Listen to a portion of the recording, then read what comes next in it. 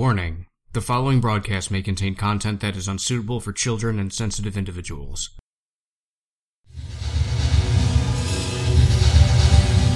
This is Poor Brenton's Almanac, a weekly broadcast of strange fiction and horrible futures. I'm your host, Poor Brenton. It begins now. Episode 1. Fitting in. What has happened in this past week shall never be forgotten. None. Tecumseh, come on. Anybody got some info on goddamn fair game? I can't see. Guns. Frequency. Can you hear me? Alright, I think Hello. Alright. I think I finally found a clean signal. Well, welcome to the show, survivors and shut-ins. Broadcasting live from the Bunker of Love, 60 feet under whatever remains of Chicago. It's day 38 down here, and I'm finally getting used to it. Just got this transmitter working, I think. I hope someone's receiving this. I can't be the only asshole out there with the radio. At least whoever built this bunker left a pile of electronics manuals and tools behind so I could fix some of the outdated junk down here. Who knows? If the phone line's still active, maybe I can get my laptop online. From what I can tell, it must have been built by some paranoid CEO in the 80s. It looks like they kept it up until about 10 years ago. Since some of the food is still in date, and the haircuts and the magazines were coming back into style. Who knows what haircuts are going to be looking like after this shitstorm is overdone. The food tastes awful. No matter what the tin says, it tastes like chewy salt. It could be worse. My ex-wife could be doing the cooking.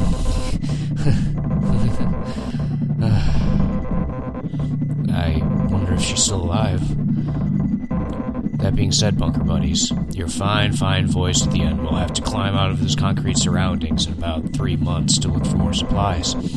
Hopefully by then, the winter will have cooled things off up there, at least a little bit. I'm not looking forward to it, but I can't stay underground forever. Even moles have to surface once in a while. I'm glad you were able to tune in, my possibly non-existent listeners. If it weren't for writing these stories every week, I'm sure I'd go nuts. Well, more nuts. I'm still recovering from all the crazy stuff I saw topside before I was able to go underground. Writing helps me sort out those memories and maybe work through this colossal collapse the world is going through. Long story short, you keep listening and I keep writing. This week's story is called Fitting In, and I had a sinking feeling the whole time I wrote it.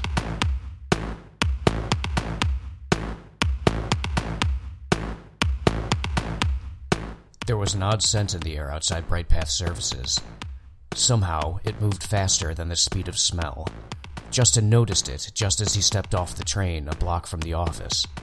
He knew he had smelled it before, a number of times, in fact. A cocktail of recirculated air that undoubtedly contained a number of molecules that had once been inside of some other person's body. Nearly expired Xerox toner, a fish in a distant, yet too close microwave. Whatever the cleaners used to remove vomit. It set him on edge more than usual that day. Before he reached the glass doors of Bright Path Staffing, 2 passenger jets flew overhead, distressingly close from his perspective. He wondered where the people on board were from, and why the planes were flying so low. The direction they were traveling was strange as well. They were heading toward the lake. He continued to stare at the gray space in the sky even after they were gone, until he snapped to, realizing he would be late for his skills aptitude demonstration. Just as he opened the door, the hinge screeched, and in the relative silence that followed, he heard what sounded like 2 car accidents that, like the fishy microwave, were both far away and too close. The waiting room. Justin spent 15 minutes estimating how long it took the dust to build up on the artificial ferns. After this, he wondered why the music had cut off from the terrible speakers, and was also thankful that it had. The occasional worker that passed through the office had gone from dejected to eerily distant. One man left in a hurry, stopping only to knock over the nearest artificial fern. Sitting, finally, in the mock office, the employment agency used to test various aptitudes, touch-typing documents as quickly as possible, filling out spreadsheets. In the end, his scores remained as amazingly above average as they always had. His score in the phone support quiz had even improved since he'd eliminated the word can't from his vocabulary. A moment waiting until he was ushered into a cubicle, seated a bit too close to his employment specialist, Chad, whose eyes were as bare and blank as his pale skin. There was a radio playing in the cubicle. Only the sound of crying could be heard, interspersed twice with, "Dios mío!" After nearly a minute, Chad noticed that Justin had taken a seat. He snapped off the radio. His hands were shaking. "Oh, hello." He tapped the screensaver away from his monitor. Justin?" He clicked, and a script bloomed in a chunky, aged-looking window. When he spoke, it sounded like he was having an asthma attack. "You've once again surpassed all of our placement requirements here at... Chad made a small noise like an injured animal, then ripped his tie off, throwing it into the wastebasket. "I'm sorry. Most of our servers have..." He sniffed. "Gone down." Justin sat picking at the cuticle of his left index finger. Chad stared at the space between his hands as though they were windows into a better place. "Is something wrong?" asked Justin. The interviewer took a deep breath and exhaled through his teeth. "I'm sorry. I don't think BrightPath will be able to help you currently." He began to rip pages from the daily joke calendar on his desk at an increasingly alarming rate. "It would be best if you came back later." Justin craned his neck to get a better view of the monitor. "Are you sure there won't be any jobs next week?" Somebody in the next cubicle was flagrantly praying. Chad scooped together all the calendar pages and compressed them into a messy little ball.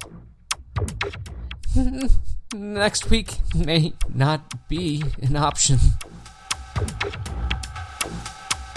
Outside, the office was quiet in a strange way, and very loud in another.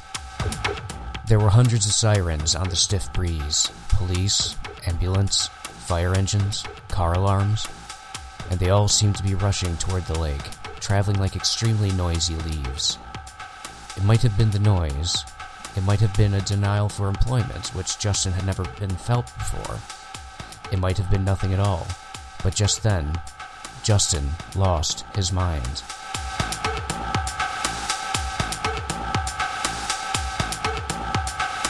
You couldn't believe it was him when you saw him exiting the office. It was the first time you'd ever seen him without having an apartment window and a fire escape between you. The day had already been strange enough without coming so close to the man of your dreams. It was even stranger to watch him swearing and kicking the garbage can until he got tired and limped away. You especially remember the coincidence later that night when you were safe back in your apartment, when you saw him commit an act both miraculous and disgusting just across the street from your apartment.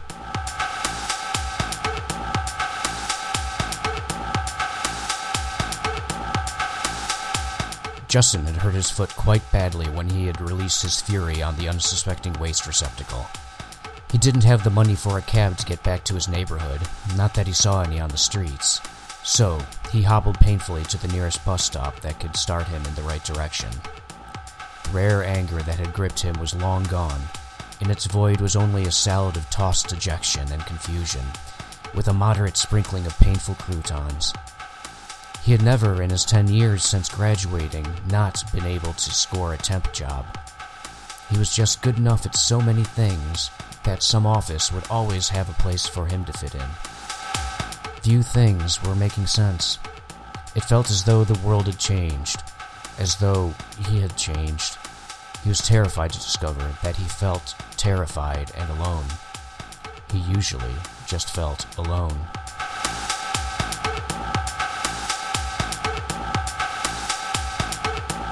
The bus was taking longer than usual. He began to mumble to himself, partly because he had always had trouble with internal dialogue, partly to drown out the murmur of thousands of souls crying out in unison, which was a touch more than your average Monday. Maybe this is a good thing. Most of the people I graduated with found permanent careers. I've been wasting the best years of my life, starting at the bottom of the totem pole over and over again. He tried to pick at the cuticle on his left finger, but found it to be missing. After some time, he checked his watch and saw that he'd been waiting for over an hour. In his previous experience with the city's buses, that meant it would never arrive. Just as he stood to start walking home, a herd of pamphlets blew down the street. One of them caught on his leg and he snapped it up. The only thing he could understand on it was a crudely drawn U.S. flag. It was on fire. The rest of it was in an angry-looking alphabet that he couldn't read. I wish all these protesters wouldn't make such a mess, he said, and dropped the pamphlets in the next garbage can he came across. The streets were a strange kind of ghost town as he limped his way from one neighborhood to the next. Every business, save for the occasional bar or bodega, was closed. The few things that were open were filled with the sort of folks you would expect to see at a very morbid Black Friday sale. Something new in their eyes, and something missing. In his 2 hours of walking, Justin had seen only one bus, and had been on its side in the middle of an intersection, curiously devoid of both driver as well as emergency crews. It wasn't smoking or damaged in any way, simply lying on its side like it was very, very tired. His phone refused to get any signal. He even tried calling his mother, who was the only person he knew who still had a landline. The most vexing part of this was that, though he knew it was essentially dead, he still felt phantom vibrations in his pocket. He felt like he was missing something.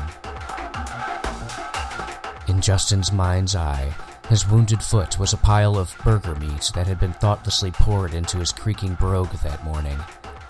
He came to an intersection that he had known well in all of his years of living in the city. His leg ached so badly that he needed to rest before walking the final couple blocks to his place.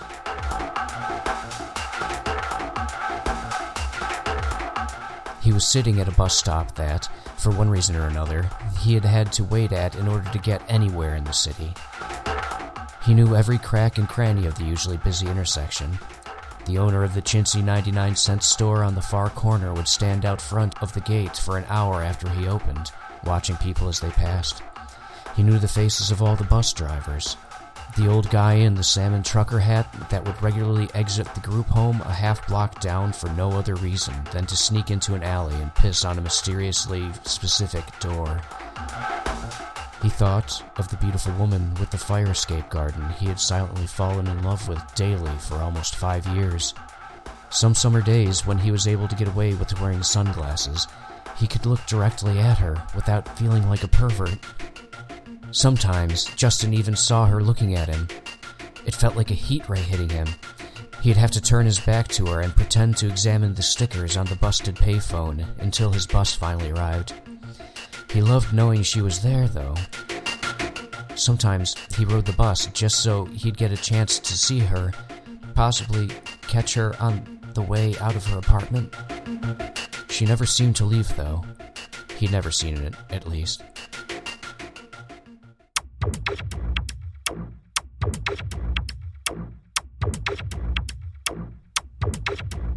One thing, though, that had been a constant in Justin's routine was the hole, just in front of the bench. It wasn't just a pothole, but something far more sinister. The opening of the hole was roughly the diameter of an oversized grapefruit, and had no visible bottom. Whenever road crews paved it over, it would devour the patch and return larger than ever within days.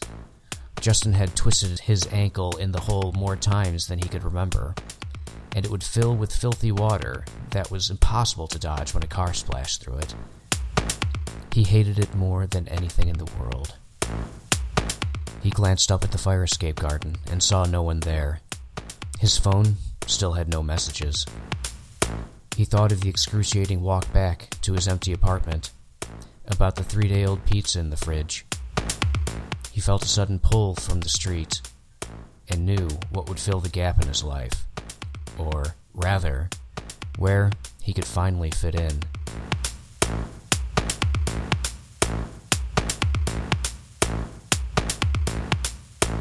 You never thought you would see him a second time that day.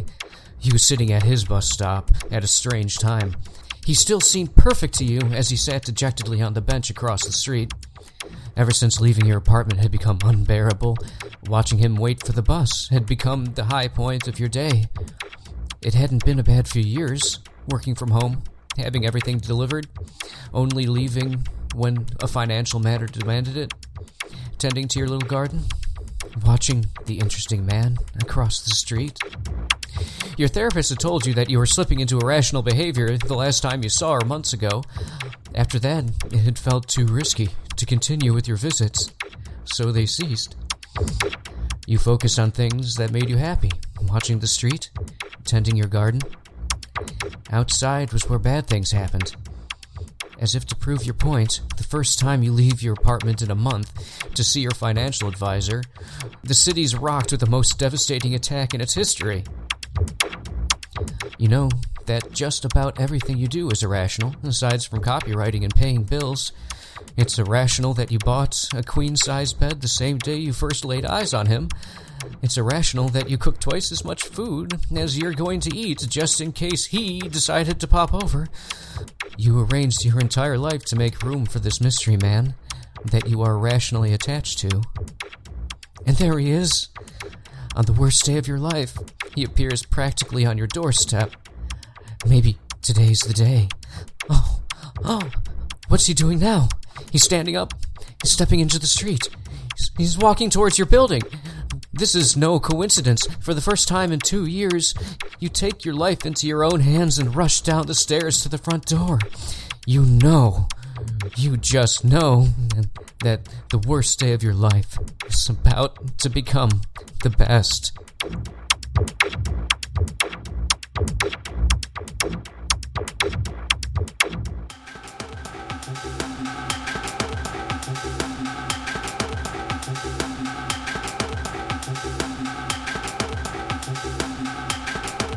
Justin stood and cautiously walked into the street. He carefully inserted one foot into the hole, then squeezed in the other. It was hard to tell whether the hole was enlarging to accept him, or if his body was changing to suit it. Slowly, he sank into the hole. The pile of clothes grew around him as more and more of him disappeared below the street. At the very last moment, before he disappeared, you wouldn't be able to tell if he was smiling, but the corners of his eyes seemed to suggest it.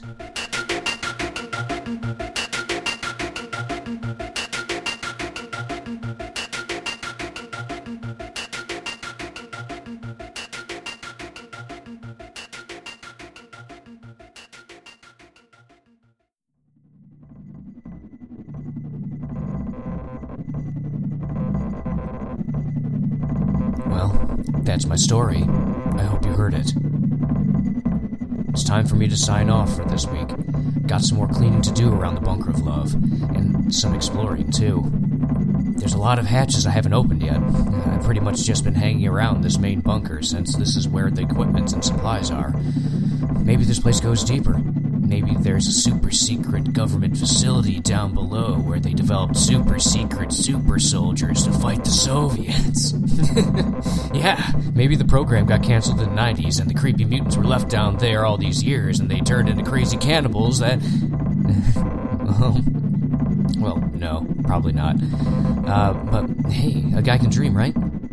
Maybe I'll get lucky and there'll be some super-secret snacks, or super-secret sneakers, or super-secret... Well, I guess everything doesn't have to be super secret. Anyways, I'm gonna load up some supplies into my backpack and check out the hatch on the floor. It sounds like there's something scratching at the other side, and it's been keeping me up at night. This has been Poor Brenton. Thanks for listening, and have a nice life. Poor Brenton's Almanac has a Creative Commons Attribution, Non-Commercial, No Derivatives 4.0 International License, which means that you can download it and share it, just don't change it or sell it.